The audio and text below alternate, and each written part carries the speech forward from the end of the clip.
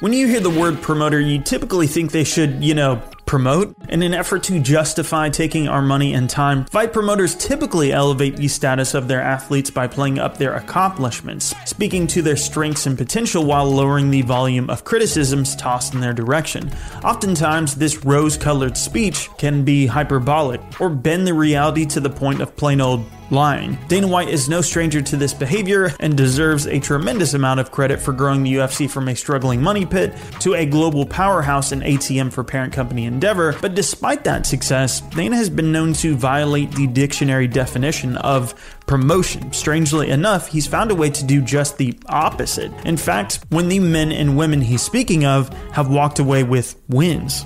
What's up, everyone? Jason here. Just want to give a quick shout out to Caveman Coffee for teaming up with us on the Championship Series. And guess what? I got a fever! We are offering $30 off of the entire Championship Series package. So that includes the shirt, the coffee beans, the mug, and you even get a free second one if you use the code MMAOnPoint at checkout. Links are in the description. And with that being said, these are 10 times Dana White buried his own fighters after a win? Number 10, Cheick Kongo at UFC 149. This event will either be forgotten or remembered for being one of the least entertaining cards in the promotion's modern history. Without a single finish on the main card aside from the Matt Riddle submission that was changed to a no contest and a slow-paced technical 5-round decision in the main event, it didn't exactly thrill the capacity crowd in the Scotiabank Saddledome. Until when Dana stepped to the podium in the post-fight presser to express his displeasure with the event, one particular fight drew his ire more than the others. Cheick Kongo versus Sean Jordan. The majority of the 15 minutes was spent inside clinches against the fence with very little effective offense on either side. There simply wasn't much to love here, and in typical Dana fashion, he shared his frustrations to anyone who cared to listen. He blasted referee Yves Levine for allowing the action to repeatedly stall. I think there were a lot of things that went wrong. I felt like I was at UFC 33 again. As a referee, your job is to enforce the rules and make sure that these guys fight. But he turned his attention back to the fighters, calling for the two disengaging in open stances and essentially pinning one another to the fence for the duration of the entire bout. I think that Cheick Kongo and Jordan pushed against the fence for 3 rounds, and then in the 3rd round they clinched for an entire 5 minutes. This is the Ultimate Clinching Championship. It's the fighting championship. Number 9, Frank Mir at UFC 119. Again, we have another contender for one of the worst events in the promotion's history. With only 4 of the 11 fights on the card being able to avoid a decision, it was a night that was light on action. The disappointment was especially thanks to the main event. The pairing of Frank Mir and Cro Cop promised a great heavyweight bout between two legends and premier finishers. And with less than a minute left, Mir made good on that promise, landing a knee that sent Cro Cop to sleep. As the only knockout in the entire event, you would think the knockout of the night bonus was a lock, right? Well, Dana had a different idea. Instead of awarding the bonus to the lone KO of the night, he decided to keep that $70K for his imported snow fund, almost putting into words what the booing fans were likely thinking at the Conseco Fieldhouse. White questioned the largely uneventful clinch battle. Likening the former champion to the Grinch, he stated that Mir lacked heart and shrank when he realized he couldn't bully Cro Cop. I was disappointed. I was disappointed in Mir's performance. I was disappointed in the fight overall as a main event. Pointing out Mir's tendency to trash talk his opponents, White went on to float the possibility of cutting him from the roster altogether. Number 8, Curtis Blaydes at UFC on ESPN 11. What happens when you combine a powerful heavyweight with whose game is based on stellar wrestling skills against a lanky kickboxer who needs space to operate in a small cage? Exactly, a grindfest with positional battles and a divisional record of 14 takedowns despite gassing late in the fight. At least when Curtis Blaydes and Alexander Volkov shared main event duties, Blaydes had the decency to warn us that he wouldn't exactly appease our bloodlust with a stand-up war. After getting the W in the fight that had much significance in the heavyweight hierarchy, Dana wasted no time in criticizing the victor. Citing his Fight Week tweet that warned fans about his strategy, the UFC president said, "When you talk the shit that he talked and perform like you performed tonight, you look stupid, talking about ragdolling people and he's not getting paid, and he gassed out at the end of the 3rd round. made it to the 5th and won the fight. Reluctantly acknowledging that he was just behind the only man to beat him, Francis Ngannou, in the title picture, White went on to encourage Blaydes to stay active and help iron out his gas tank issues. With his performance tonight and his cardio, I wouldn't wait around if I was him. I'd stay active. I'd stay busy. But perhaps the true source of his displeasure came from the complaints Blaydes made about fighter pay. Speaking to CBS's State of Combat podcast, Blaydes pointed out the presence of ESPN in the reported 16% of revenue that went to the UFC's roster. He undoubtedly ruffled some feathers, which Dana very gingerly mentioned before continuing to criticize the top-ranked heavyweight. Number 7, Forrest Griffin at UFC 148. One thing Dana White is definitely known for is not holding back anything on his mind. So when Ariel Helwani asked about Forrest Griffin at UFC 148, his quote, "Is this live?" should have started a chorus of alarm bells. Following a close back-and-forth trilogy fight between Griffin and fellow former lightweight heavyweight champion Tito Ortiz, Griffin decided it was time to leave the cage. Without as much as even waiting for the judges to add up their scorecards, much less Bruce Buffer reading them out loud, Dana chased after him as the commentary responded with pure confusion at the bizarre scene. Upon his return to the cage, Griffin took the mic from Joe Rogan and conducted the post-fight interview. Have your attention. Tito Ortiz, that was an awesome performance. Was that really your last fight in the octagon? Yeah. Needless to say, Dana was not pleased and made it very clear to everyone watching the post-fight show on Fuel. I said, "Are you out of your mind? What are you doing? Stay in the octagon. It's like professional suicide. You leave the octagon before the decision is called in the fight that you want. Are you out of your mind? And then stay away from the microphone unless Joe Rogan's interviewing you, okay? I don't know if you're bucking for a new job and you want Joe's position, but it isn't happening tonight." Interestingly, it would actually be Griffin's last fight, and he'd be put into a six-figure salary executive position with the company, while Ortiz ended his retirement super quick to compete in Bellator, and let's be real, he'll probably compete again, which at this point is almost 10 years later. Number 6, Chris Cyborg at UFC 240. The relationship between Cyborg and Dana White has never been completely friendly. We could probably make a video just on the numerous jabs the two have thrown at one another over the years, but any thoughts that time had healed the wounds and their business dealings could carry on would be buried following UFC 240. After dominating Felicia Spencer in the co-main event, the UFC president went out of his way to minimize what she did that night. When a reporter questioned whether Spencer making it to the final bell was an indication she was past her prime, Dana took that baton and ran way past the finish line. When, Cyborg thought that I was talking shit about her, you start to get to a point in your career where you start to look at, I'm getting older and those type of things. When you know you're at that point in your career, this is the absolute best fight here.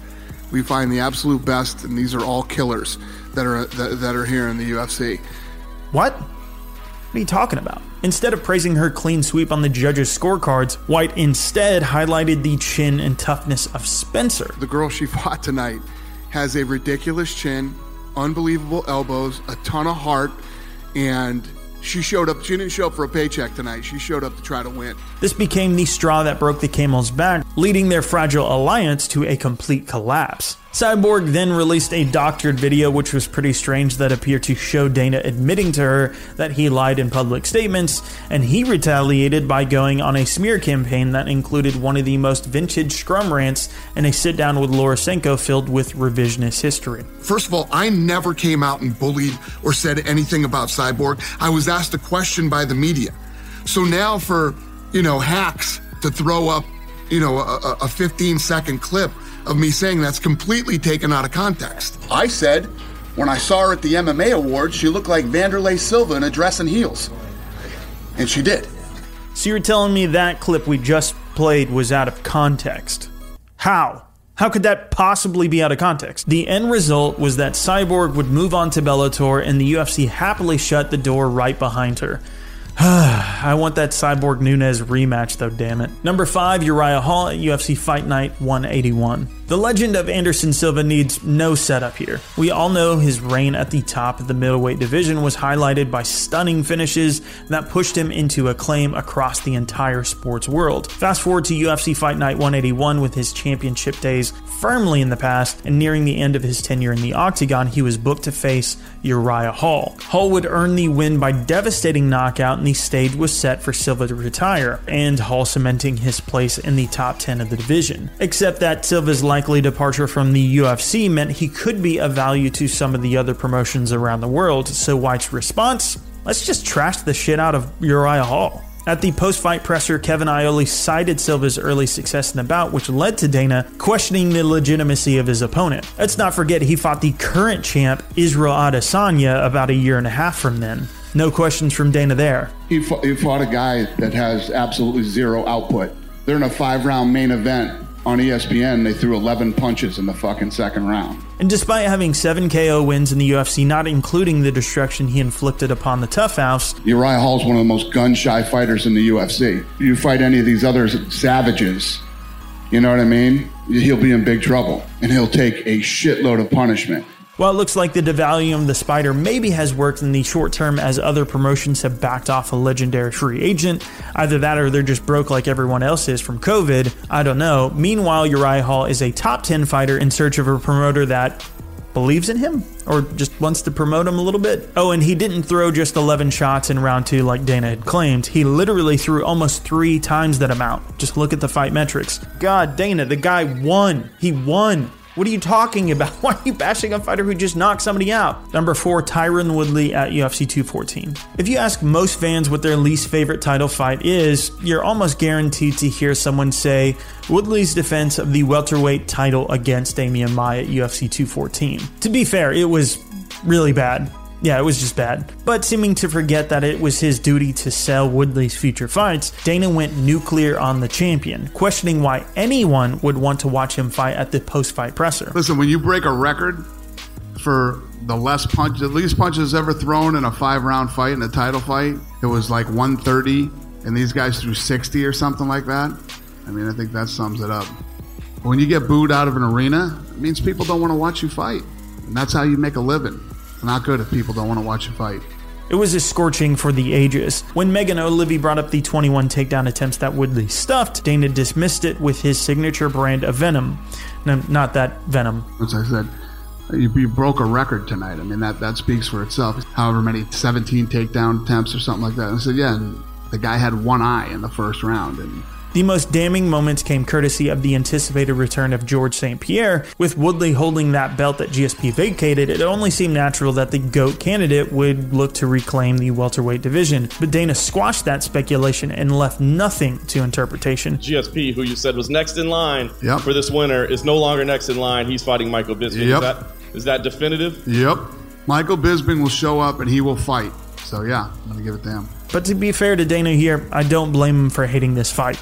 It was just bad. But you probably don't have to go that hard on your own fighter either. Number 3, Anderson Silva at UFC 112. We typically have to wait at least for the post-fight presser to begin to know exactly how Dana feels. At UFC 112, we knew before the final bell had rung for the main event. While his antics against Demian Maia were still in progress, Anderson Silva irritated the UFC president so badly that he passed the belt to Silva's manager and left the arena floor during the 4th round. So of course, he had a lot to say backstage. Fresh after acquiring new ownership partners in Abu Dhabi, aka now known as Fight Island, Zuffa intended to impress them with a star-studded card headlined by the Spider. So with freshly cracked egg on his face, White let loose. What happened tonight was an absolute disgrace, an embarrassment for the UFC, an embarrassment for the sport, and I don't know if I've ever been more embarrassed than I am tonight. He doesn't deserve to fight GSP.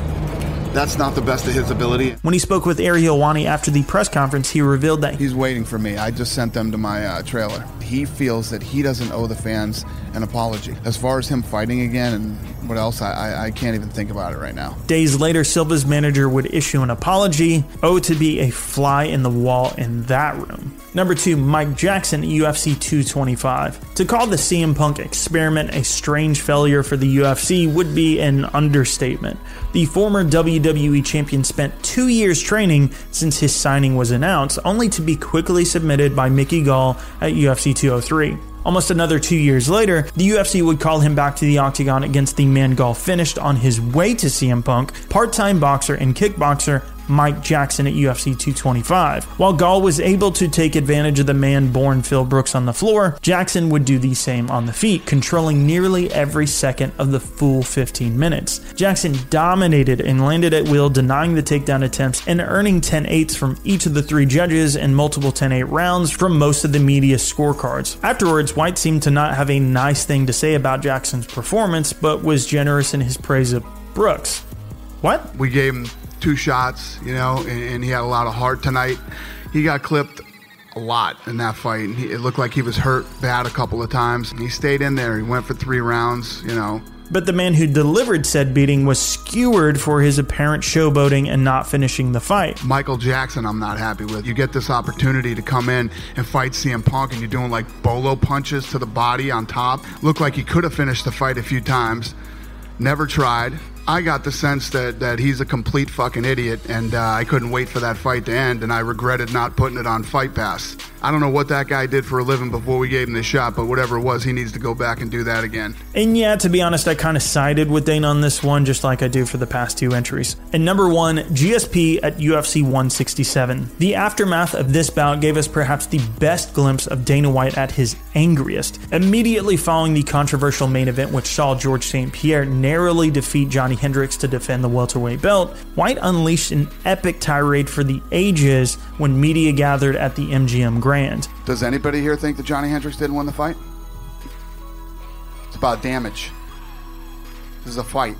I'm blown away that George St. Pierre won that fight. He's the biggest pay-per-view star on the planet for me, and I still don't think he won that fight. I think the Nevada State Athletic Commission is atrocious. The governor needs to step in and fix the incompetence that is happening in the state of Nevada that used to be the best commission in the world. When a reporter present at the press conference asked Dana whether or not he should at least talk to St. Pierre before publicly damning him, he shot the notion down without hesitation. First of all, that decision that happens, maybe I'll be back, maybe I won't, you owe it to the fans, you owe it to that belt, you owe it to this company, and you owe it to Johnny Hendricks to give him that opportunity to fight again. If that didn't make things awkward enough, despite Dana's insistence that the champ was at the hospital, a battered St. Pierre made a surprise appearance. White then cooled off a bit after speaking with GSP and gave the media a much more composed scrum. He had a calmer tone but didn't back down from any of his previous comments. There you go, I guess. And real quick, I just want to give another shout out to Caveman Coffee for teaming up with us and supporting us with the Championship Series. And right now they are offering a very special discount of $30 off on the entire Championship Series package. So you get this shirt, you get the coffee beans, the gold mug, and if you use the code MMAOnPoint at checkout,